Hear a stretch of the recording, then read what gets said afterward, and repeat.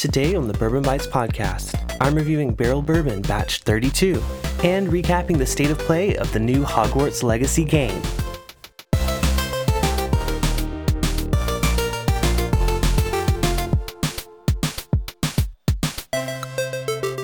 Hello everyone and welcome to the Bourbon Bites podcast. I'm your host Clifton and this is Whiskey Reviews with a gaming twist.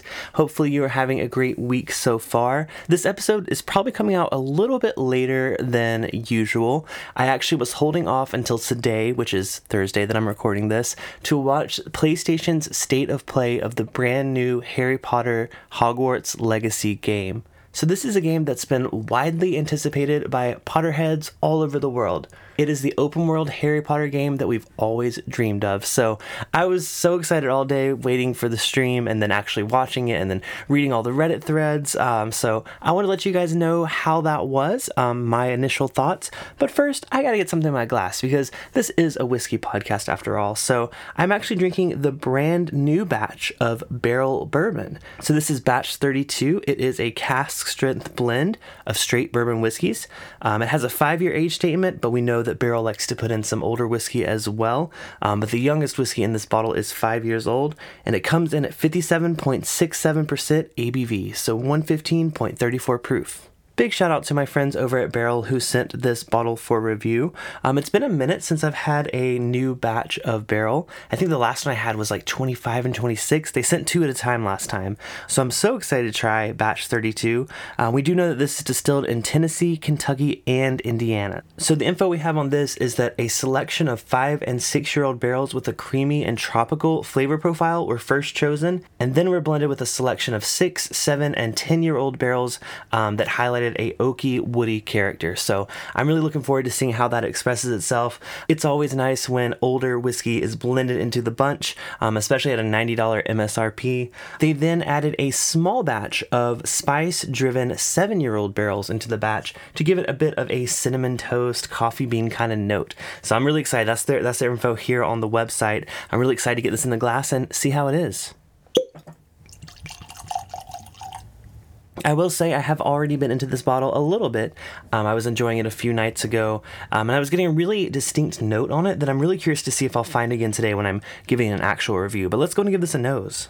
Lucky for me, the first thing I get on the nose is that oakiness. I love that they added whiskeys that they felt really honed in on that oaky, woody note, and that's the first thing I get on the nose of this whiskey. Not too far off from what I would get on maybe like a Knob Creek. Not quite as, old and oaky as like a Booker's, but there is some of that like rich, dark oak that I love on a good bourbon on here. Behind that on the nose, there is a bit of like a toffee nut or kind of like a nutty, I guess praline is what I go to just based on my experience with candy. It has a bit of a dark, rich toffee note on the nose. So I'm really excited to see how that expresses itself on the palate. So let's go ahead and try it. Cheers.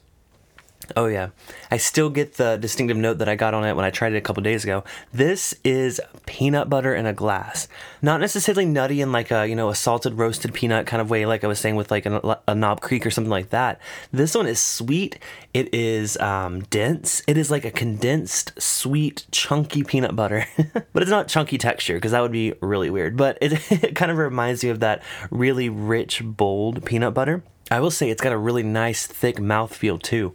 Not quite as thick as peanut butter, but it kind of really does remind me of taking a really decadent bite of something that has, peanut butter in it. And as far as picking out like the difference between the Tennessee whiskey or the Kentucky or Indiana whiskey, it's really so well blended that I don't pick up any notes that distinguish this as a particular, type of whiskey, which is great because, a lot of blends that use Tennessee whiskey, I'm not in love with because you can really taste the Tennessee whiskey. This one, however, is just a really solid whiskey and it doesn't stand out as from a particular place, but it stands out as a delicious pour. The oak is kind of interesting. So on the palate, it doesn't read as rich and old as it smelled. To me, it's almost reminding me of like some different types of wood I've had, whether it's like a French oak or maybe even like an apple wood. There's something unique about the wood that the way it presents itself here that kind of gives it a unique characteristic that's not just the typical young like wood shavings or dark and rich wood like a Knob Creek. So this one's kind of somewhere in the middle of those two, but it has a really interesting characteristic. It kind of gives it a little bit of like a I want to say almost like a toasted kind of like orange peel kind of note that kind of feels meshed with the wood. Maybe that's just how I'm interpreting it, but it's kind of interesting. I'll also say this doesn't drink as high of proof as it is. It's really easy to drink. It doesn't get spiky in any direction. It doesn't like hit you up front with a harsh alcohol burn or anything like that. Finish wise, it's about a medium finish. It's not quite as long as I expected based on other releases from Barrel, but overall, this is a really solid blend. So definitely check out Batch 32 if you are a fan of barrel bourbon. This one definitely won't disappoint. All right, so y'all ready to talk some Harry Potter? I know I am. Like I said, I was so excited about today's State of Play from PlayStation. We heard about this game last year, was when it was first announced. It actually leaked a little bit before that too. But this is the first time we're getting a really in-depth look at the Wizarding World in the Hogwarts Legacy game. So if you didn't know, this is a game by Warner Bros. Games and Avalanche. It is an open world adventure game akin to games like, Assassin's Creed, Dark Souls, things like that. It looks very, very familiar, but it's entirely set in the world of Harry Potter. So in this game, you are a new student. However, you're not starting as, an 11-year-old like in the movies. You're actually joining as a 5th-year student. But you have some sort of mystical powers and that the Wizarding World is not familiar with. It's kind of like a dark, ancient magic. And throughout this game, you're going to learn to hone those skills in addition to learning, everything you see in Harry Potter. So you get to go to class like Charms class or Defense Against Dark Arts. There's a really nice focus on the learning aspect that I love in games, especially this reminds me a lot of Bully. Which was a game by Rockstar Games, one of my favorite game developers ever.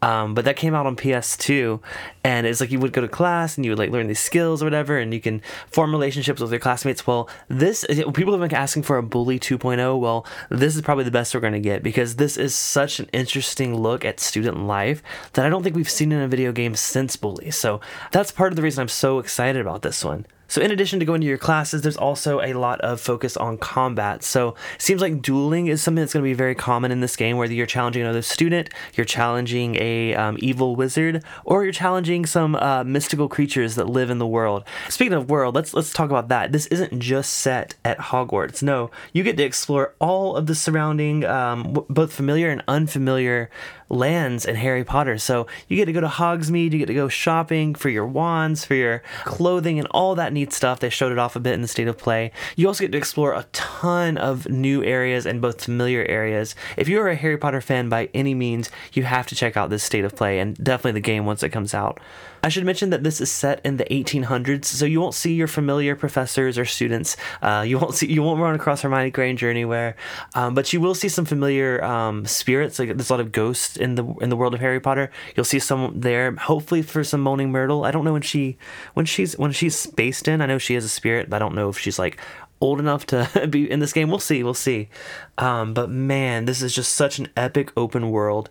And open world games are my jam. But when it's a world like Harry Potter, something that I grew up watching and just hearing about, I'm so excited for this game. So in addition to dueling, you also get to do battles against all types of creatures. You can use your spells, you can use weapons. They kind of just teased a little bit of what you can do, but they really focused on combos of spells. So you can like combine different spells, you can like light people on fire, you can throw them across the room, and you can do some really awesome finishing moves that they highlighted a bit in this. I think that's so fun. It's going to be so much fun to just play around, make people float around and, throw them into the distance. It just looks so, so fun. And it's also interesting because you can base your combat on your preferred playstyle. So they showed off a little bit of like a stealth mode where you can, use your cloak of invisibility where no one can see you and you can sneak up on people and you can take them down that way. But you can also go, wands blazing into battle. And what's interesting is a lot of the skills that you learn in your classes, you'll be able to use in battle. So let's say you learn a new spell in Defense Against the Dark Arts, you get to actually use that in battle after you've learned it. There's like a whole skill tree of different upgrades and abilities to your spells, to your potions, and also the plants that you grow and the creatures that you raise. So it seems like a really involved game. I hope they're not trying to put too much into it. That's my only fear, because this looks so amazing. I'm a bit worried that it's going to be kind of like, yeah, there's all these features and all these modes, but they're not fully developed. So we'll see. But it's stacking up to be Game of the Year material. Speaking of which, release date is announced to be holiday 2022. Personally, I think that might get pushed back a little bit. This game looks great already, but just knowing, with a game this epic and big, I would understand if they would need more time. I really want it to be great when it comes out. We don't want a repeat of like Cyberpunk where they feel like they released it too early, even though that one was delayed quite a bit as well. So I haven't been this excited for a video game since probably Red Dead Redemption 2. It's just so beautiful and so nostalgic for me growing up with the Harry Potter movies. Not only are there, the trees of like the different skills and things like that, but you can actually meet other companions along the way. So there's other students at the school that you can become buddies with. They didn't confirm if you can like actually date them. That would be really cool if they had like the relationship side of things. They did say you can become friends with them. So we'll see. Fingers crossed you can find you a Slytherin, sexy Slytherin boy to hook up with. I'm just kidding. Like hook up, like date, not like, they're 15, y'all. Calm down.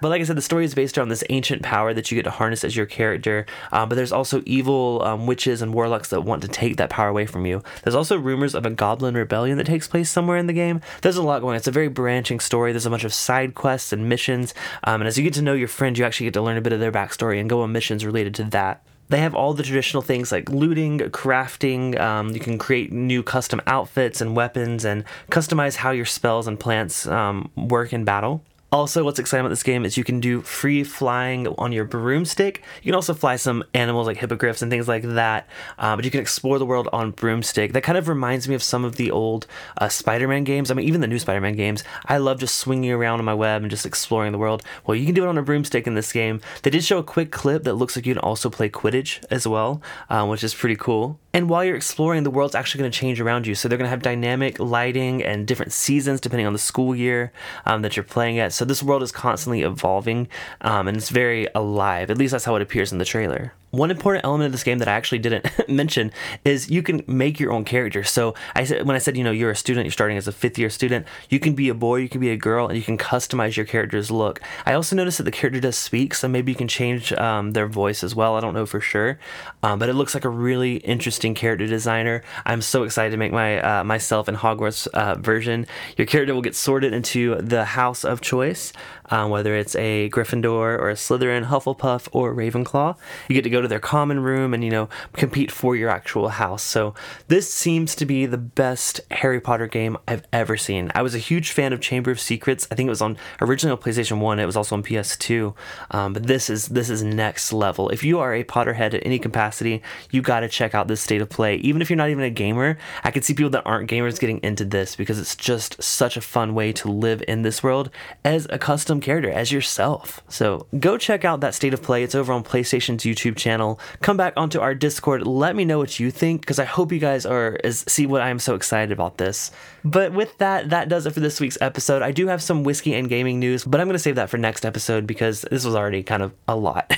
So thank y'all so much for listening. If you missed my live stream this week, I did a bunch of Irish whiskey with a twist.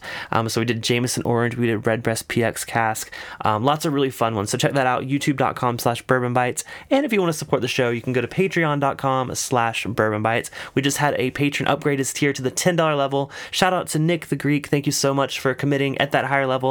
Nick is now going to get access to things like our after party hangouts after every Thursday night live stream and more fun things at that level. So you can support the show for as little as $2 a month on Patreon. The higher tiers do get you access to private hangouts and some merch and challenge coins and things like that. So check it out if you're interested in supporting the show. But most of all, thank you for listening. This has been Bourbon Bites Whiskey Reviews with a gaming twist. Cheers, and I'll talk to you next episode.